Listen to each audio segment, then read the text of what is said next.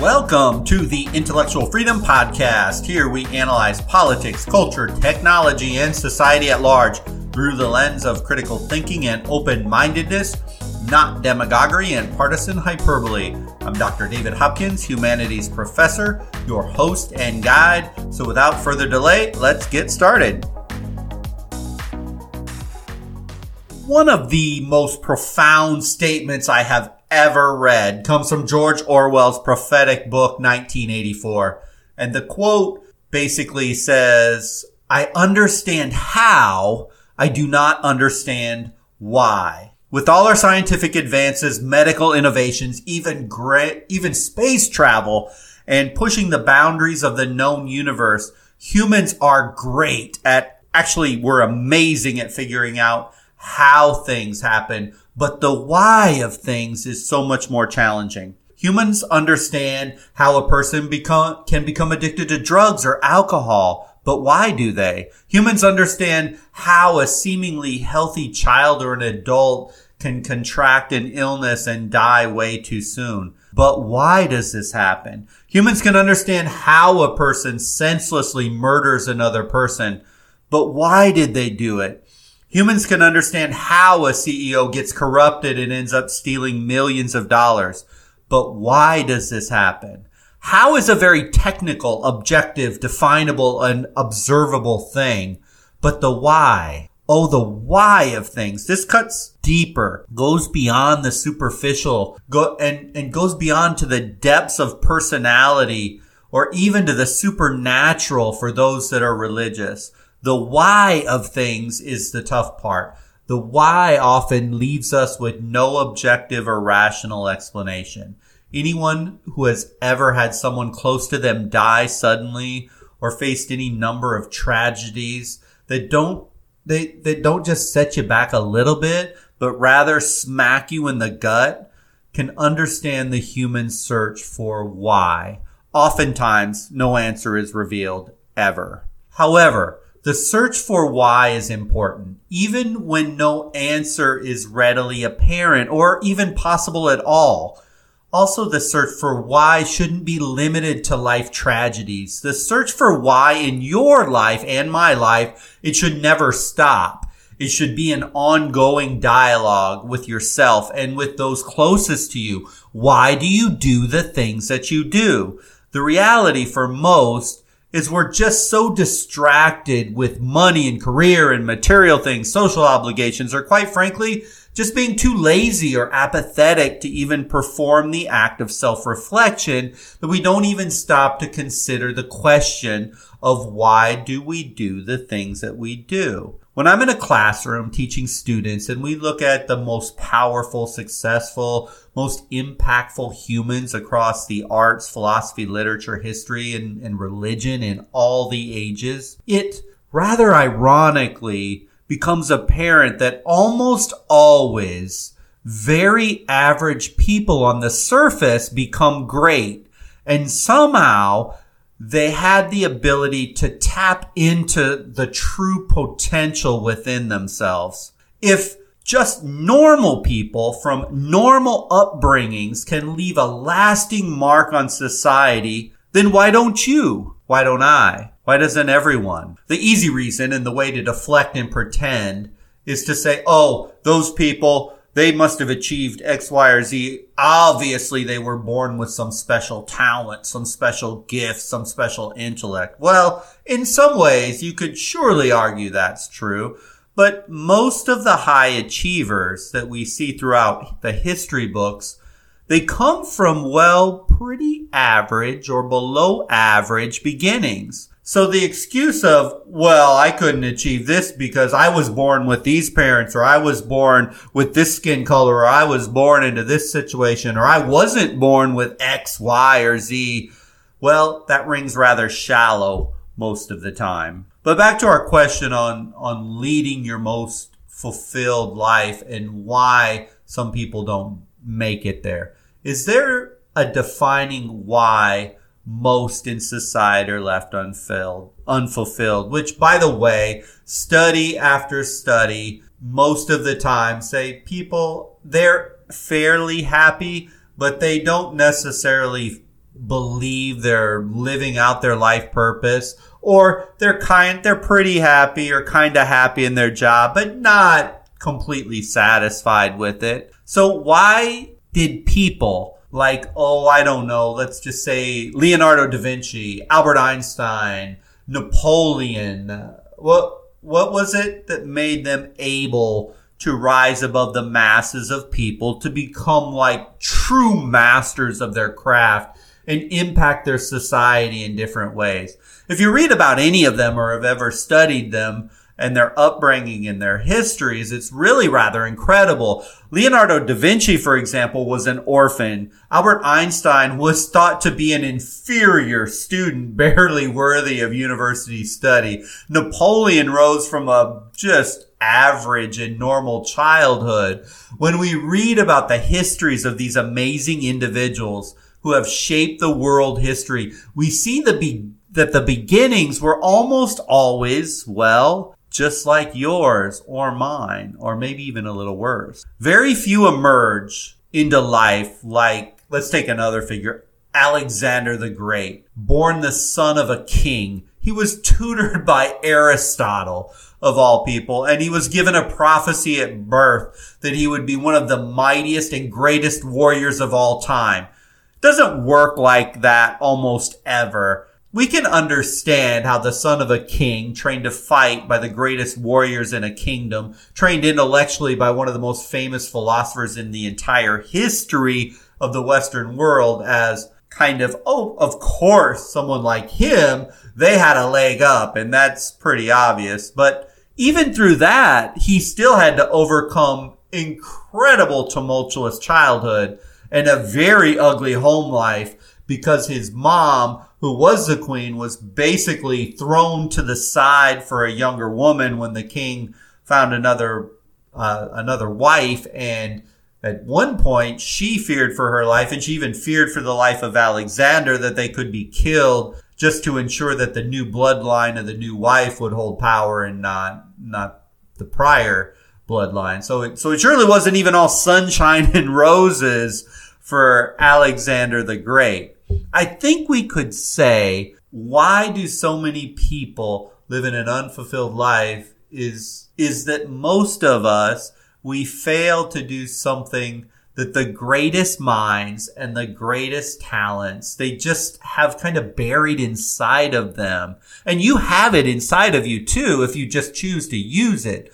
So what I want to do in this podcast is look at 3 potential answers to why people live an unfulfilled life in comparison to the lives of just various random superachievers that I run across in my humanities class from now and again. And let's see if we can uncover some powerful answers of why we do the things we do, or why we don't do some of the things we probably should do. First of all, what the greatest minds have is the ability to abandon the limitations placed on them by society, and they refuse to conform to the whims of others. Leonardo da Vinci, as I said, he was an orphan. He should have ended up at the best a common laborer, but never, ever should he have ended up one of the most respected artists in the history of the world. Heck, a normal orphan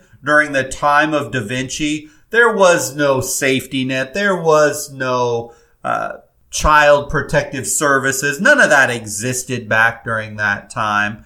And really, he would have never known how to read or write. He never should have been able to learn to paint or sketch, and he never would have went to school. And a life of conformity to his social status would have put him in some pathetically low-level job, and he would have probably died very poor, very young. But he didn't. Napoleon came from a family of basically just mid-level government bureaucrats. And traditionally, what Napoleon should have done was to become some sort of a government hack, eking out his days, pushing stacks of paper or the like in whatever governmental office he would then get the chance to work in, since his parents were there. Yet neither allowed any limiting beliefs of what they should have been to hold them back. The great moments of history are the performance of people through the strength of their ideas that are allowed to emerge from within themselves because, well, they refuse to listen to others outside of themselves.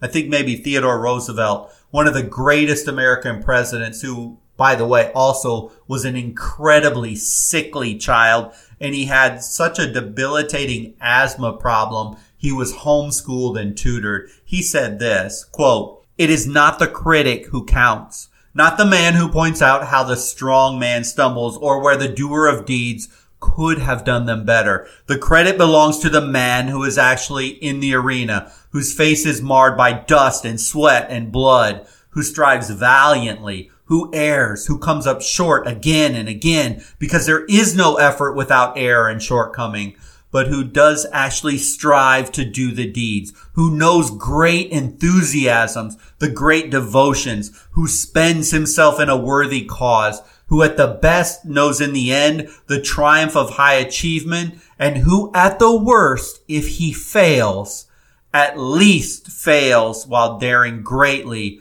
so that his place shall never be with those cold and timid souls who neither know victory nor defeat." End quote. Too many simply let their passions die, as it is so much easier to conform to the expectations of society. Avoid any fear of criticism or potential failure. We look at great towering figures in history and we marvel at their skill and their tenacity to succeed and not to listen to the critics. There is no reason in your own life that you can't do exactly the same thing. One more quick example, Chicken Soup for the Soul. Many of you have read it or at least seen articles, snippets of it. The writers of that, Mr. Jack Canfield and Mr. Mark Victor Hansen, you know, they received 140 rejection letters for their book before finally a publisher picked them up. Talk about having critics. My goodness, pour your heart and soul out to write a book and get rejected not once, not twice, but 140 times. Now this book has sold tens of millions of copies and has been translated into 40 plus languages. As one who studies, reads, teaches of the great figures in history, it becomes clear that a person who knows what they want and where they are going will almost always rise to that height. And most great figures go further than what they could have ever dreamed they could achieve. But you and nobody, and they could not and cannot know where they're going or where you're going if you're always and constantly stuck in this conformity mindset and you hold those limiting beliefs that critics place on your head. And if you have that, where you are today is where you're always going to be. But see, those limiting beliefs, I know they're complete nonsense. And I know it's nonsense because nearly every towering figure that has come before you had to overcome basically the same situation or a similar situation or even a worse situation than where you are at right now. Even age doesn't matter. Heck, Colonel Sanders, the founder of KFC, didn't open his first KFC till he was in his 60s. And after a mediocre career and all kinds of jobs, if you ever read about him, oh, he was a steam engine stoker. He was an insurance salesman. He was even one of those people that were filling gas as a station operator at a local gas station. But along the way, as he was learning, as he was doing all these jobs that were meaningless, and some of you may feel you're in one of those situations right now, he was honing his skills in business. He was honing his skills in cooking. He had a little roadside chicken stand at one point. But see, if he would have listened to society, coming from a very poor family, growing up in a 4-room house in rural Indiana, he should have just settled. Society would have basically said it would be okay and proper and common for him to be either an insurance salesman or maybe working a steam engine, stoking fires. That would have been acceptable, and he would have seemed quote-unquote normal for doing it. But yet he didn't. He kept pushing, striving, And eventually he made it. When he reached his 70s, he sold off his stores for millions of dollars. So conformity to societal expectations can surely be one reason why people go through life unfulfilled. Here's another reason for living an unfulfilled life. And it's very natural. It's a very human tendency in all of us, and that's to seek comfort. Geez, life is so easy in the modern world. We feel inconvenienced when parking lots are not available within 50 feet of a mall or a grocery store. Human beings, by nature, we like it easy, comfortable, and we surely don't seek that old hardcore bodybuilder mantra of no pain, no gain. Instead, most people prefer the mantra of no pain please at all. It could be we seek this pain through the avoidance of pain through kind of a literal drunkenness or sedation. America is the most drugged up, sedated, anesthetized society in the world today. Or it could be more intellectual sedation rather than an actual physical sedation by keeping our mind lazy and comfortable hours upon hours, watching TV, playing video games, scrolling social media, looking, hoping, being jealous of those influencers, those other people, those pseudo online amazing lives that you can see whenever you want to go onto Facebook. For some, this mental drunken stupor manifests in the person in a constant state of dreaming, a constant state of planning and thinking of the day in the future when they'll launch forth into greatness. The change, the passion they always wanted, but it'll be tomorrow, not today. Speaking right now to those of you kind of trying to plan your New Year's resolution, don't wait till January 1st. If you know what you want, start right now, today. Frank Lloyd Wright, maybe one of the most famous architects in American history, who was born in a very small town in Wisconsin with only about 5,000 people. It was a broken home on the verge of poverty. Eventually, his parents divorced, and his mother citing the reasons on the divorce documents as, quote, emotional cruelty, physical violence, and spousal abandonment. Obviously not an easy childhood environment to grow up in, not one conducive to becoming maybe the most famous architect in the history of America. But he said this about what made him successful. I know the price of success. It's dedication, hard work, and an unremitting devotion to the things you want to see happen. You can't do the work necessary to succeed, hiding in your own personal comfort zone. Notice he didn't say superior intellect, amazing intuition given from God. What did he put? Dedication, hard work, and devotion. Maybe the most powerful, true, and simple marketing campaign that should become a philosophy of life for all of us to succeed is that Nike campaign. Back from, I believe it started in the 80s or 90s. Just do it. There comes a point for you, as there came a point for all the highly successful people, that they stopped the laziness, stopped the mundane waste of time, and just simply went to work. Easy and safe just doesn't get it done. It won't get it done. All those distractions are a death trap to success, whether chemical or substance distractions or mental, like spending hours in front of the TV or video games, or just simply being way too comfortable being comfortable, or finding great joy in dreaming up about what you are going to do someday down the road. The fact is, the great minds and the great achievers have this innate ability to live in the present to the fullest. The third thing I want to discuss is, for others, it isn't sedation of your true self. It's the seduction of material wealth that leads you to not achieving your best self. Wow, have we been deceived in America and that philosophy of the American dream. People work and work and work under this absurd misconception that we need to work, we must work so that we can get ahead, buy the car, get the house, live in a certain neighborhood, buy these shoes, attend this prestigious university. It's a fool's game. You never win it, ever. No matter how much you have, how much material wealth you accumulate, it will never, ever bring you fulfillment. I saw a fascinating happiness survey.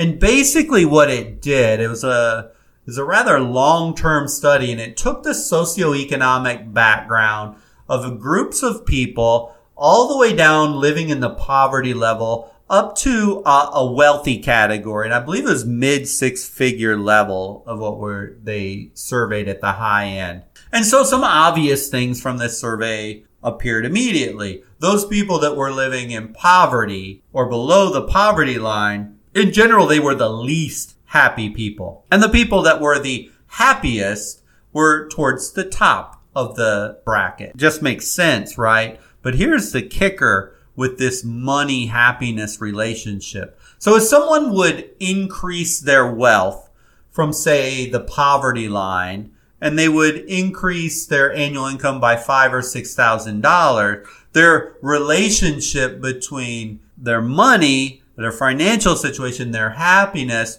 increased dramatically, because obviously if you're below the poverty line, you're not even meeting basic standards. But something curious happens the higher and higher up the income bracket. The higher and higher the income bracket, the more the wealth would increase, the smaller the percentage increase, meaning the more and more money that you had, it wasn't a one-for-one relationship as it was on the low end of the scale. And basically, the magic number for a household income in America was around that, I can't remember, I don't have the study in front of me, but it's around $68,000 to $75,000. Once that income level is breached, the happiness in relation to adding a few $1,000s was relatively small. And making those incremental increases when you're up over 100, 200,000 meant almost nothing. Because what happens is that money relationship, the higher you go,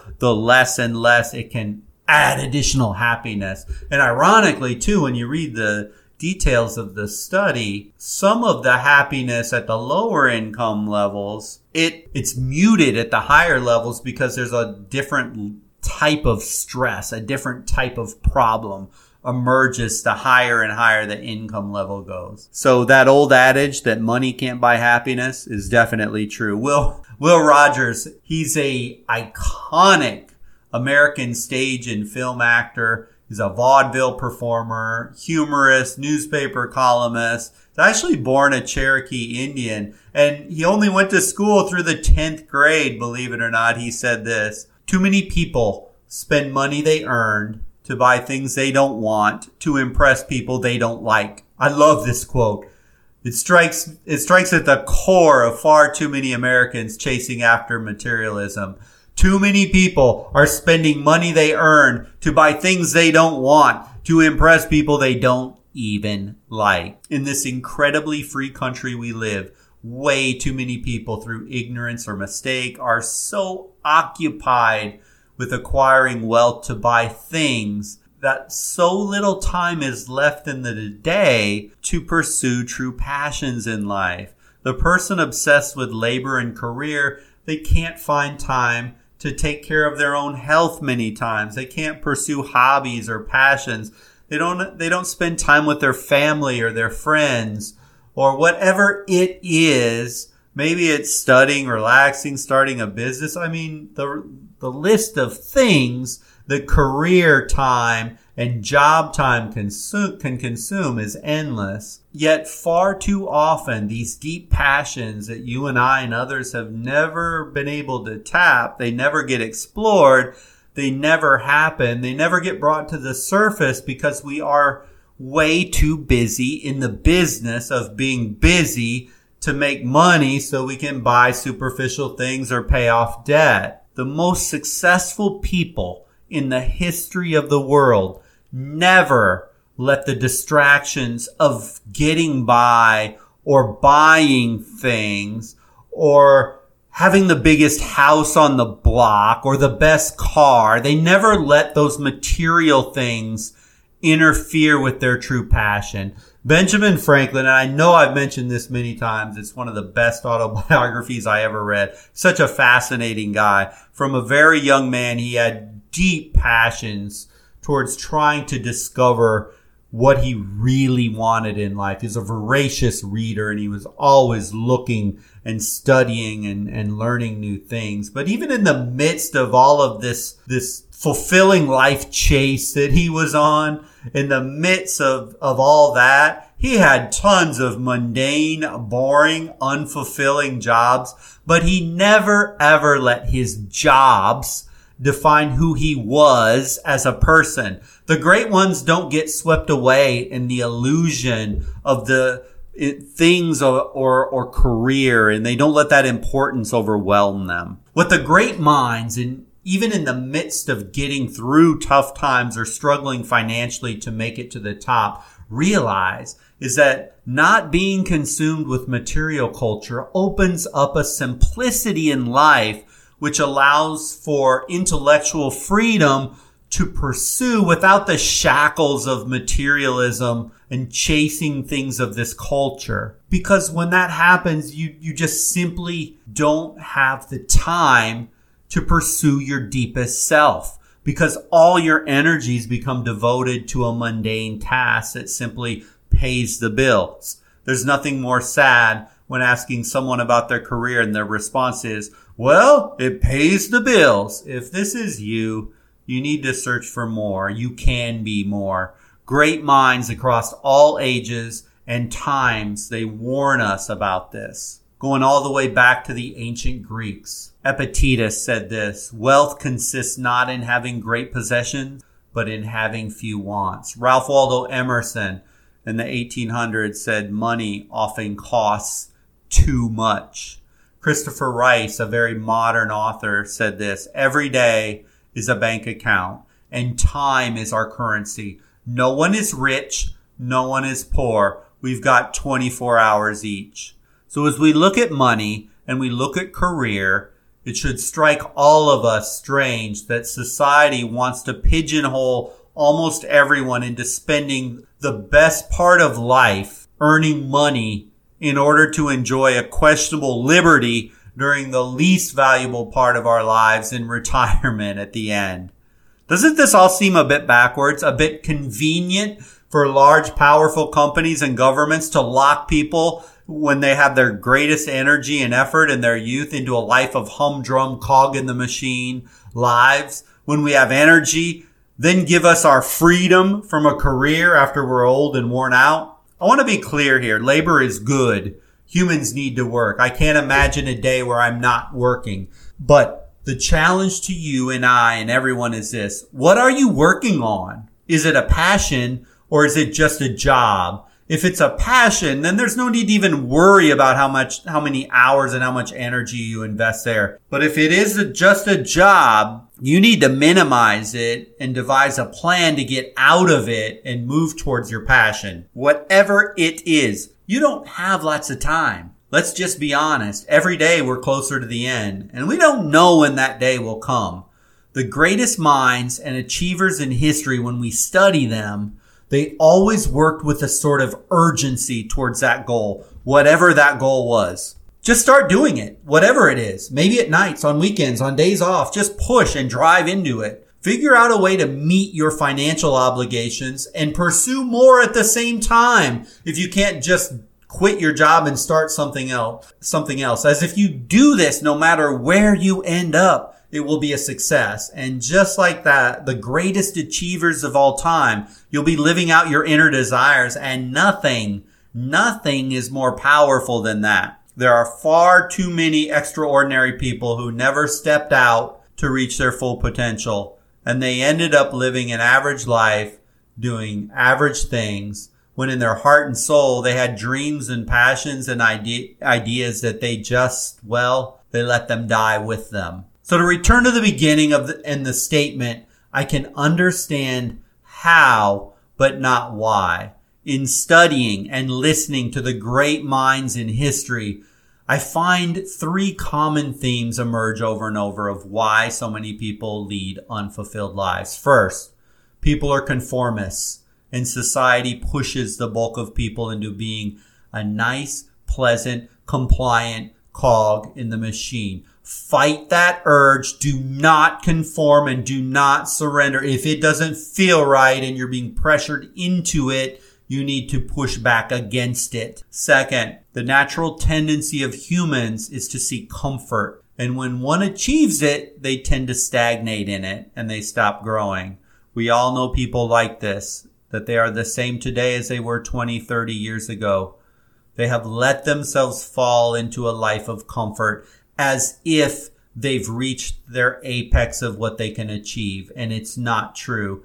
It's not true for anyone, anywhere. And third, that seduction of materialism, which is deceptively achieved through this all-consuming career, this all-important career, this one that tells all of society that you've made it. But in actuality, it can never fully satisfy. The chasing of wealth through career becomes a death trap for many, where the only escape becomes a retirement at the end of life. And then the person is left to use up all those funds they've accumulated with whatever little bit of energy they have left. The trade-off? Oftentimes, it's the hopes, the dreams, and the ambitions which people sell down the river for a comfortable and safe 9-to-5 job. As I leave you in this podcast, why are you doing the things that you're doing? Everybody's life's a little bit different. If you're thinking there is more, much more to life that you have always wanted to jump into something, you've just kind of felt that urge. Well, now is the time to either one, figure out the execution, and then more importantly, just do it. If you're already there, you are one of the lucky few people that are living out their full passion, exactly what they wanted. And that is awesome.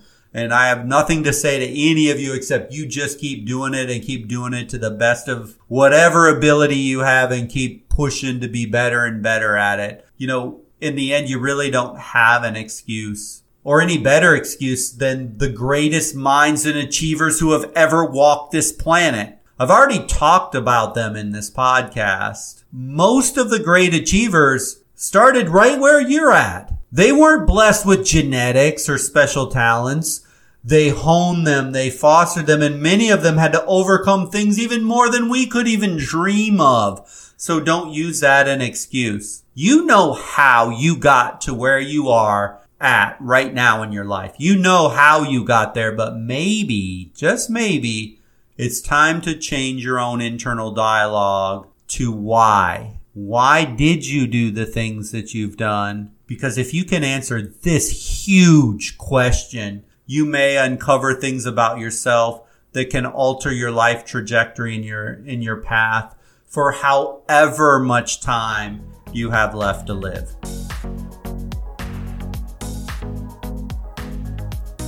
Thank you for listening to the podcast today. I hope you found value. Why do people do what they do? And more importantly for you, why do you do what you do? I hope you take up the challenge to reflect back on your life, the actions, the attitudes, and the things that have brought you to this place in your life, and then craft an amazing plan of action to be better today than you were yesterday. Remember, I generally publish new episodes every Monday and Wednesday, so if you click like or follow, you'll be alerted to new episodes when they come available. Until the next episode, I hope you have a wonderful week.